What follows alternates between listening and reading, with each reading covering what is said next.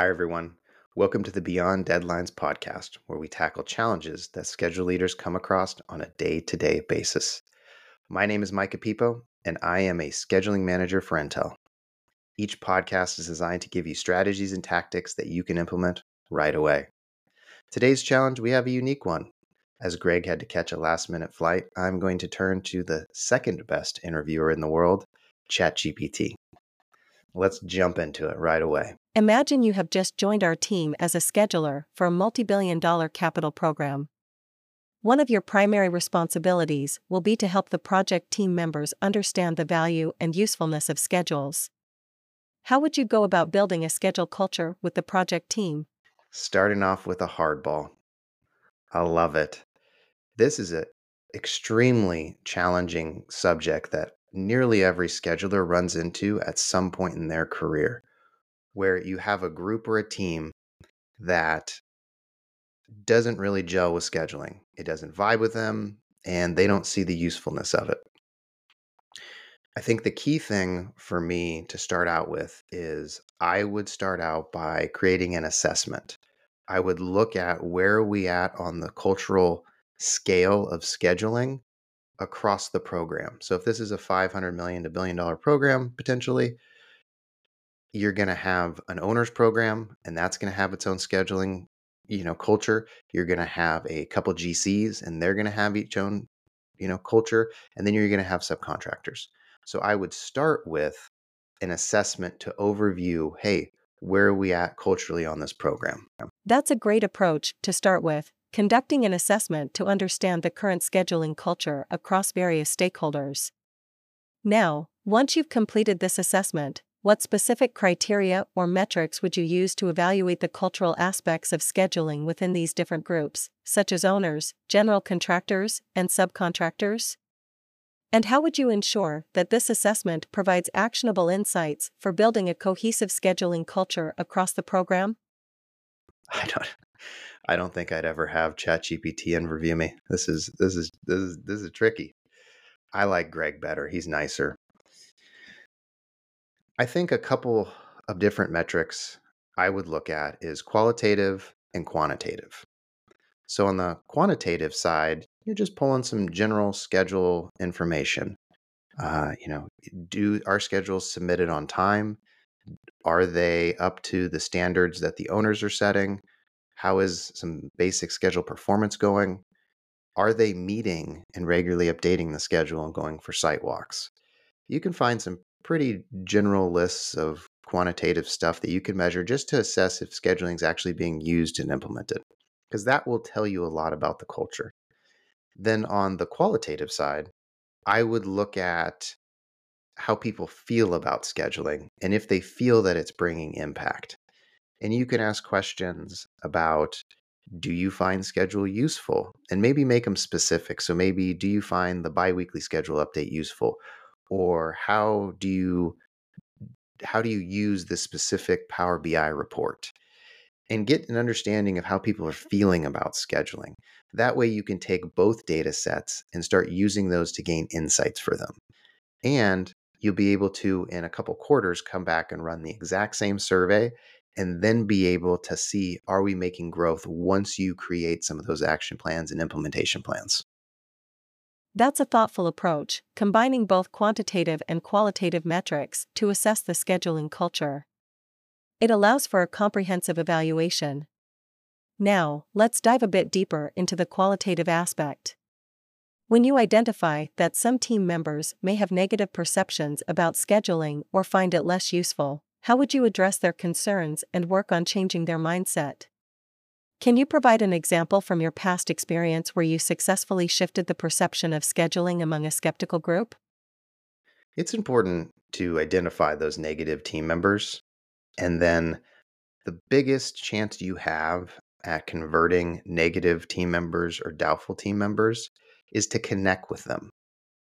I think that's what a lot of people miss is not connecting with people. On these big projects, there's tons of people, you have tons of interactions, and if you don't get to know the people, you're not going to build up a level of trust to then go able to break down that perception.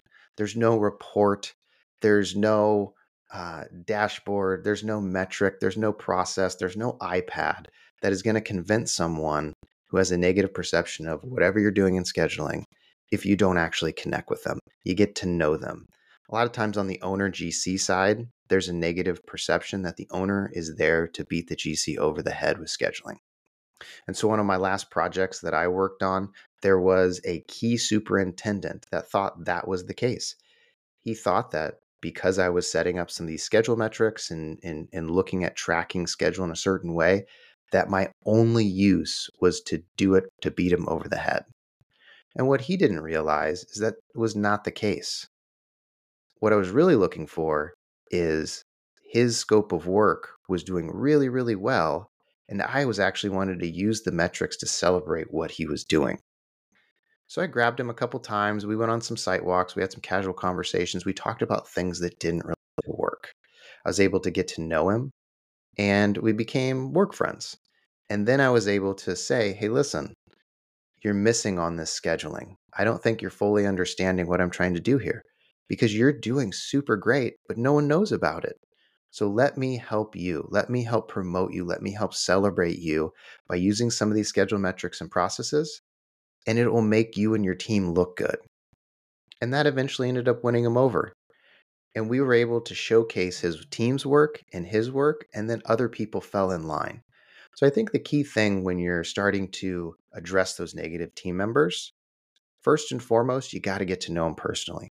Second, you got to be able to provide them some sort of impact that's going to help them. And third, you got to be able to promote the work they're doing. If you're able to then highlight that impact and show how great of a job they're doing, they're going to be more advantageous to then share, Micah came in and helped me. Or they're going to be able to see that, and other people will see that individual who was helped and be like, wow, that's great. How do I get on that train? That's a great example of how personal connections and showcasing the positive impact of scheduling can change perceptions. Building those work relationships is crucial. Now, let's explore the idea of celebrating success further. Could you describe some specific ways in which you have celebrated or recognized the achievements of team members who have embraced scheduling and contributed positively to the project's success?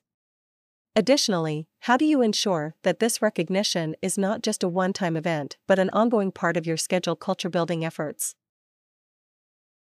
I think in scheduling, since projects are often delayed, people forget to celebrate other people. People forget to give people kudos and good jobs, and you get lost in this nasty sauce of the project's delayed and everything is terrible and everyone's frustrated at each other. But that's not the way to go about it. Some of the best ways to celebrate people is sending notes to their managers and saying, listen, Mike is doing a great job at scheduling. He always gets the schedule reports out on time. He's constantly out in the field looking for better solutions, and he's doing great. Just giving that kudos to the boss, it's a quick email, it takes 5 minutes, is great to do. Some of the other things that I've seen that are helpful is, low cost, low dollar, celebrations. So, hey, we're going to go, go out to have a meal, or we're going to buy some t-shirts or some swag or something to lighten up the mood, to provide some brevity to help out. And I think those low dollar, low cost items are great ways just to show people you care. I was working on a project one time and I remember if I told the team if you could hit 80% activities achieved on time for a 4-week span, I would buy donuts. Donuts, I mean, that's like a $12, $15 purchase. And the team worked hard and we kidded around about it. And it was always like, better hit those donuts. And so it's those small things that I think help out. And then how you build that into a routine or to be helpful, I think you could build in, scheduler of the quarter, scheduler of the month. You could celebrate team members, superintendents, engineers, whoever who have helped the scheduling program. And you could make it corny and make it funny where you put a picture of them and it's like an employee of the month in the scheduling program. They've provided updates, solutions to make better plans or anything of the sort. Something like that it could be a super fun way to get people more engaged and lighthearted about the culture. The other one that I really like is monthly lunch and learns, where you bring in not just schedulers, but everyone on the program in case something cool that's going on in scheduling, something that's helpful for them. You give them a free meal. You let them do a Q&A event. Hey, what's going wrong with scheduling? What can we improve? What can we help out? Those monthly lunch and learns, as long as you provide food, because people will come anywhere for food, super helpful to bringing in people and engaging them in the schedule culture. How do you set up and initiate scheduling practices in a fast-growing company where scheduling hasn't been implemented yet? That is a lot to unpack, and I could probably spend multiple episodes walking through this. But the real question is, when this goes to get set up, the biggest thing you need to consider is what sort of scheduling system does the company need now? And then what sort of scheduling system does the company need in the future? Because those are going to be two very different answers. One of the biggest things I've seen when people are setting up scheduling programs that cause lots of issues and things get off rail and off track is they go to build the scheduling solution of the future today. For a little bit on planning and scheduling, you have to be able to drip feed that into a company. You can't just go full bore P6 schedules, resource loading, advanced ML, all the Power BI reports, critical path, resource, lean, production planning. People will get overloaded and it won't make sense. And your ramp to bring people in and do that, nearly impossible. What I would look at is basically a three-pronged system if I'm on the owner side.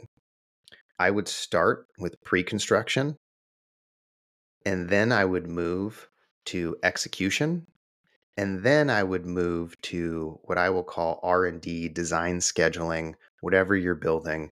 Usually I'm just assuming this is a program where you're building multiple things over and over and over again. Whatever you're building is being R&D and designed. For data centers, for example, there's teams that are working on this is the future data center design, and that would be that third team. I would start with the pre-construction team because this is, again, drip feeding it into the system. This is one of the easiest out of those three to get started and launched. You go set up some high-level schedules. You get people, project managers to stop planning in spreadsheets. I remember when I first came to Google, all of our data centers were just project managers would just have a spreadsheet, a couple bars, and they'd plan it out that way. You slowly start to get those project managers out of spreadsheets into schedules, and then you can show that global forecast. So I've mentioned it before already, but one of the biggest things you're tasked to do to change that culture is to provide impact. Having a global forecast with all the projects that you can run some data analysis on and show everything, super important. I would then go implement that execution piece. It's a very heavy lift because you're going to be writing your schedule specifications, your contracts, all of that good stuff. You're going to be doing RFPs with GCs, and then you're going to be bringing GCs on board and then monitoring their execution. That is challenging to do, but it also has a lot of value and impact in there as well. And then lastly, I would implement that R&D scheduling program where you're starting to look at what's coming down the pipe, how that would change. First off, your pre-construction program, because if you change your overall data center design, that could change timelines and lead times and things like that. If you're doing a cut-in, it's going to change your execution. So that's why I'm thinking about it in those three orders, because if you implement your R&D design solution first, it's not going to be as useful and helpful because you're not going to have that pre-construction and execution program. What you're really looking to do within those is to build up the operation capability. So that's another thing. Once you kind of have your tactics and strategies down about, hey, this is how I'm going to go, create this program, then you're looking to then just elevate operation and capability. So starting out with basic processes like what is the progressing, what is the reporting cycles, things like that. How fast would you grow a scheduling team and an organization to ensure it's sustainable, prepared for growth, and adding value? That's another great question. I think that when you're looking at how fast to grow a company or a group, it really becomes down to the organizational size. But I would add some math in there. So if you're a GC, you're looking at a 30,000 activity schedules that you're building and you only have one scheduler, that's a problem. I would just look at using some back of the napkin math, look at other adjacent programs. Scheduling is usually one of the last programs ever set up. So you're also going to have an estimating team, a safety team, a design team. What are they staffing up to their levels to? Because it's not just only what ideally you'd want, you're also going to have to get this approved because these are people in budget and money. So I'd look around and see, hey, does the estimating team have 10 people, 12 people, 13 people? Well, that's something you may be able to build to and target to. Is there a way to educate and train PMs about how scheduling can help them manage projects more effectively? Getting PMs on your side is one of the best things you can do in a program. The way you do that, to me, is you make scheduling fun. You provide them impact and you make it fun. You really need to listen to them and understand what are their biggest challenges, needs, and then go address them. If you talk to a PM and say, listen, the GC is always turning in their schedules late and I just can't figure it out, what's going on, go fix it. Or if they say something to the effect of, oh, the GCs, their schedule is trash and it's never updated and it's wrong and I can't use it, blah, blah, blah. Well, then that's a problem for you to go solve. Dive in a little bit more into the weeds, figure out exactly what they mean by it's messed up, it's wrong, and help them go fix it. I think by providing them that value and educating them in a fun way, I think you can win people on your side. Programs. All right, folks, that's all we have for today. Remember, we're going to cut it short because we value your time and we want you to go out there and improve the world of scheduling. If you have any suggestions whatsoever on questions or topics that we can cover, please submit them. We've had numerous audience members reach out to us and we love hearing your feedback. Have a great week.